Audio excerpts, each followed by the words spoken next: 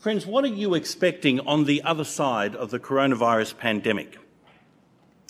To be honest, it's a little hard to think about the other side, isn't it? When the news from many parts of the world and even in our own country is so dire. This ordeal seems far from over, and we're still looking for the day when things can return to something like they were before.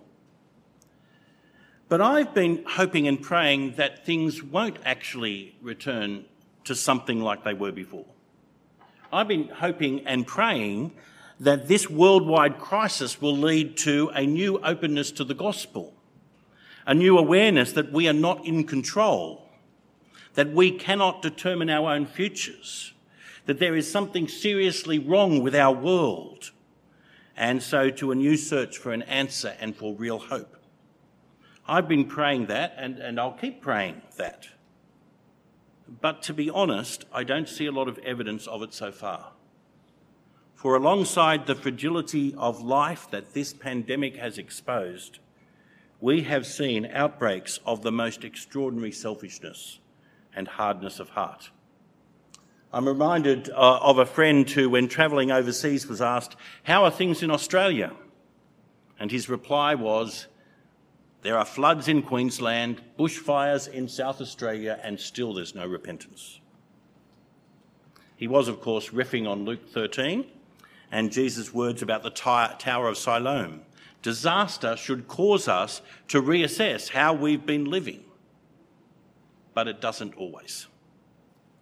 All of us, I take it, want to see a wave of revival, a widespread positive response to the message of real hope, the real hope that we have to give to the world.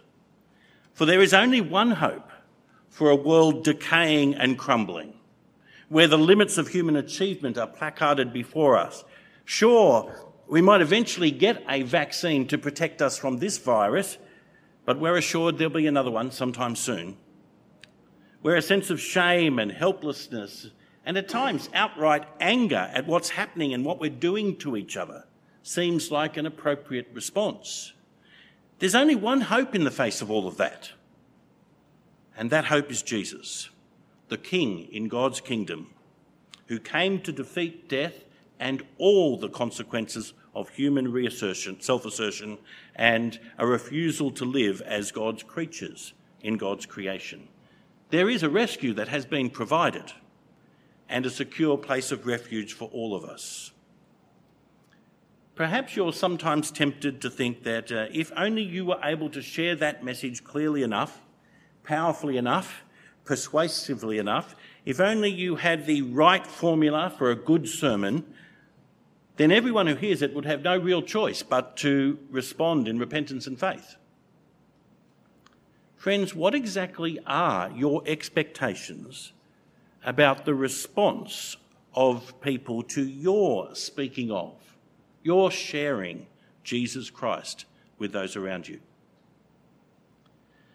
Well, as we've travelled through Matthew's Gospel, we've seen a variety of responses, haven't we? Jesus, physically present, manifesting his glory by healing the sick, commanding nature, expelling evil, revealing the truth about God. Jesus right there in front of them. And yet the result has not been a universal, joyful, repentant embrace of the message he brings. As we move into Matthew 13 this morning, and the third of the 5 great teaching blocks in this gospel, the only one actually addressed to the crowds, we can look back over 2 chapters of the narrative since the Sermon on Mission and see John the Baptist, imprisoned and bewildered. Are you the one who is to come, or shall we look for another? The frustration of a generation who wanted John and Jesus to play by the script they'd written. We played the flute for you and you didn't dance. We sang a dirge and you did not mourn. The hard-hearted refusal to repent in Chorazin and Bethsaida despite the fact that he had done such great work there. The condemnation of the Pharisees. Your disciples are doing what's not lawful to do on the Sabbath. The plotting of the Pharisees in the wake of the healing of the man with the withered hand. The gathering crowd and wonder at the healing of the man who was blind and mute because he'd been possessed of a demon. The accusation of the Pharisees, this one casts out demons by Beelzebul, the prince of demons. The demand for a sign, Jesus' own family seeking him out, wanting to have a quiet word. It hadn't all been cheering and adulation. It hadn't all been quiet reflection on the seriousness of his presence among them and what he was saying.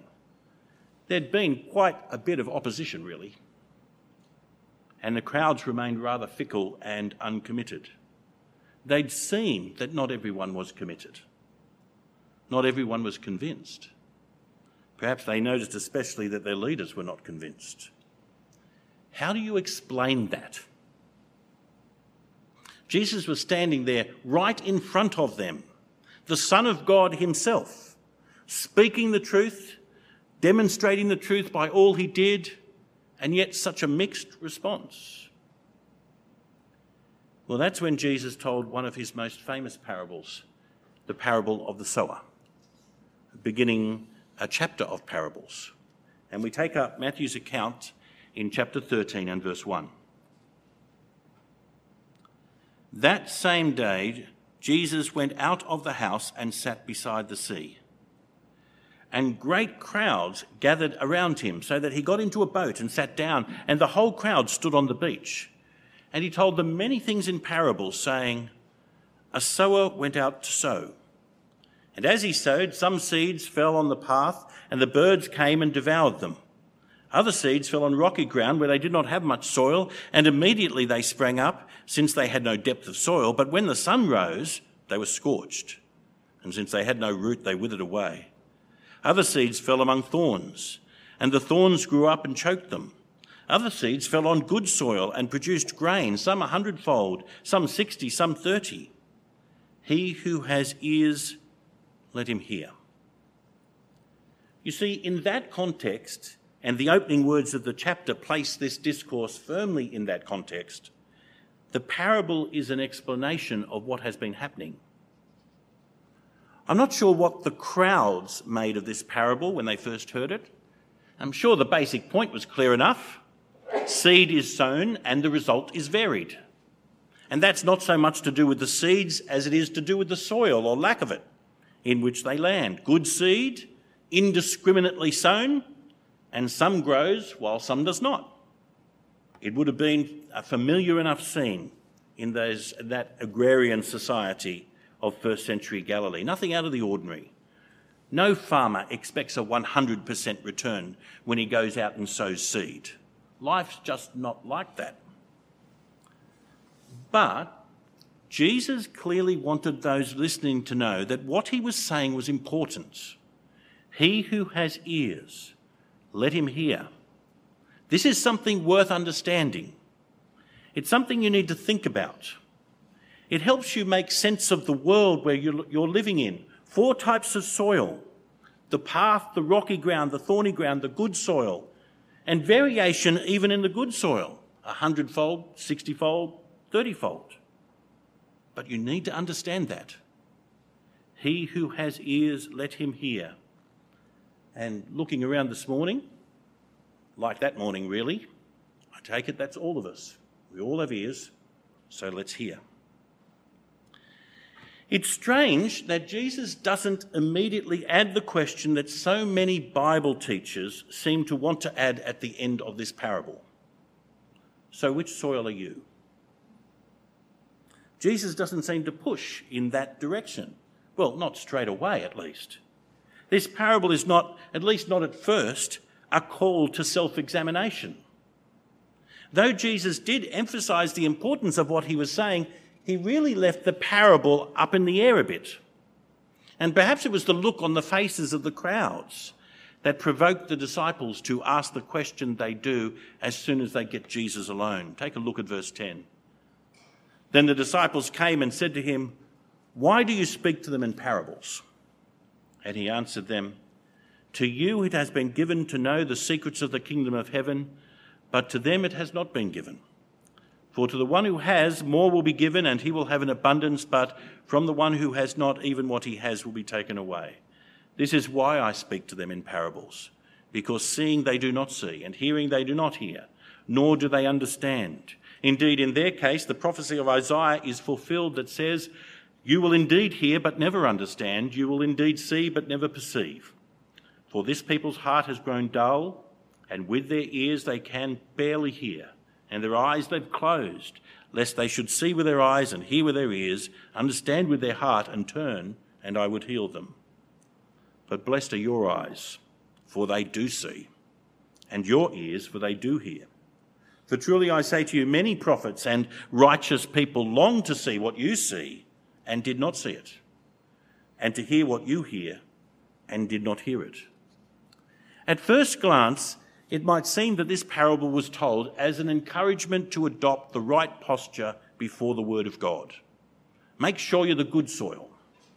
Watch out for hardness of heart, the schemes of the evil one, the distraction of the world, and your own desires. And there's something in that.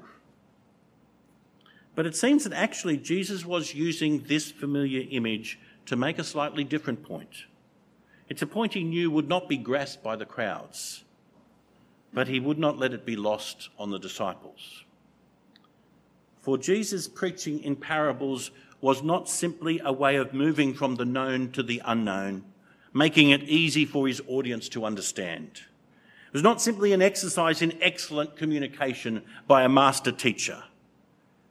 It was also an exercise in concealing the truth from those who would not come to Jesus. Another friend of mine likes to describe the parables like those huge automatic doors in supermarkets. You know, walk towards them and they open up, walk away from them and they close.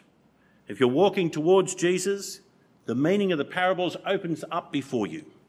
They do provide challenge and they do provide comfort. But if you will not come to Jesus, if you're not walking towards him, if you're even walking away from him, they close up and their meaning remains hidden. But it's actually a little more even than that, isn't it? Did you notice those words in verse 11? To you, disciples, it has been given to know the secrets of the kingdom of heaven.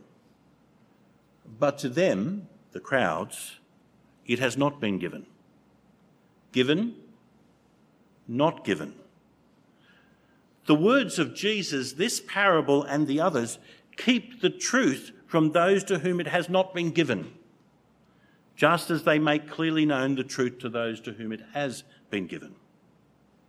For God is God, and he decides how he is known and by whom he is known. The Lord is sovereign in this matter of making himself and his truth known, just as he is in every other area of our existence. And the teaching of Jesus can be both an encouragement and challenge to those God has given the gift of life, building on what they have already been given, but it can be an exercise of judgment towards others. And the point is that in both cases, the decision is ultimately God's. We might be able to explain the means of judgment in terms of the schemes of the Satan, the pressure of the world, and the allure of what the world has to offer. But behind all of that, God chooses who will come to know him and who will not. Jesus reminded the disciples of Isaiah's commissioning in Isaiah 6, a commission to preach to those who will not listen, who refuse to understand, who keep themselves from seeing and reject discernment.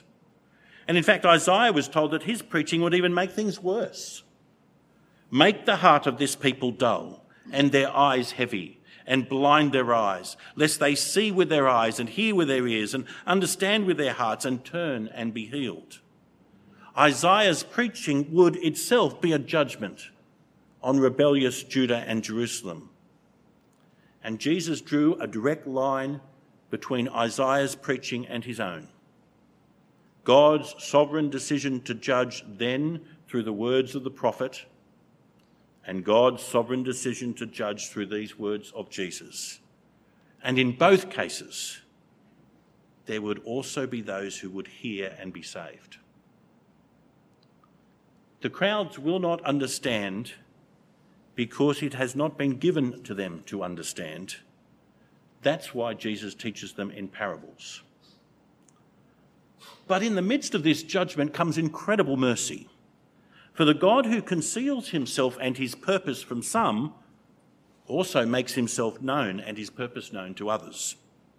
And those who come to Jesus, as the disciples did, will not only have parables.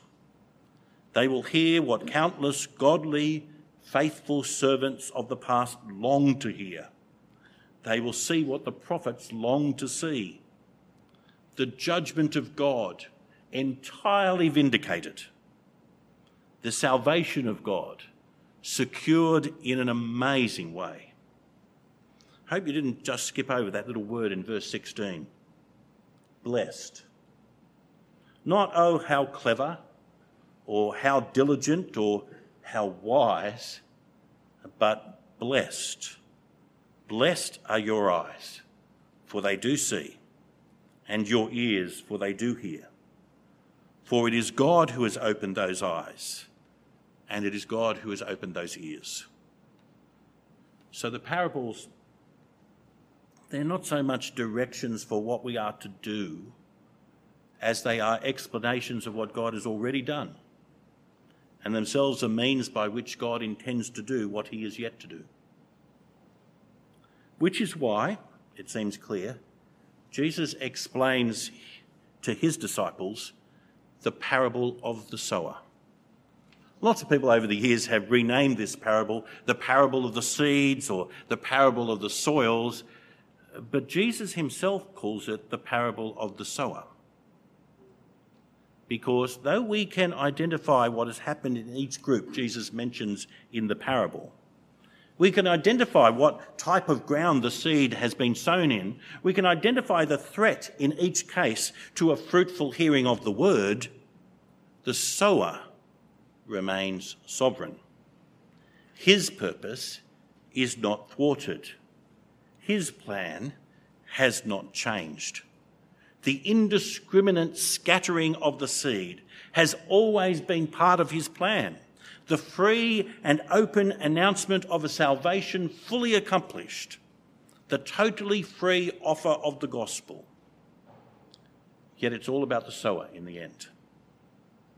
He opens the eyes of some, and he does not open the eyes of others.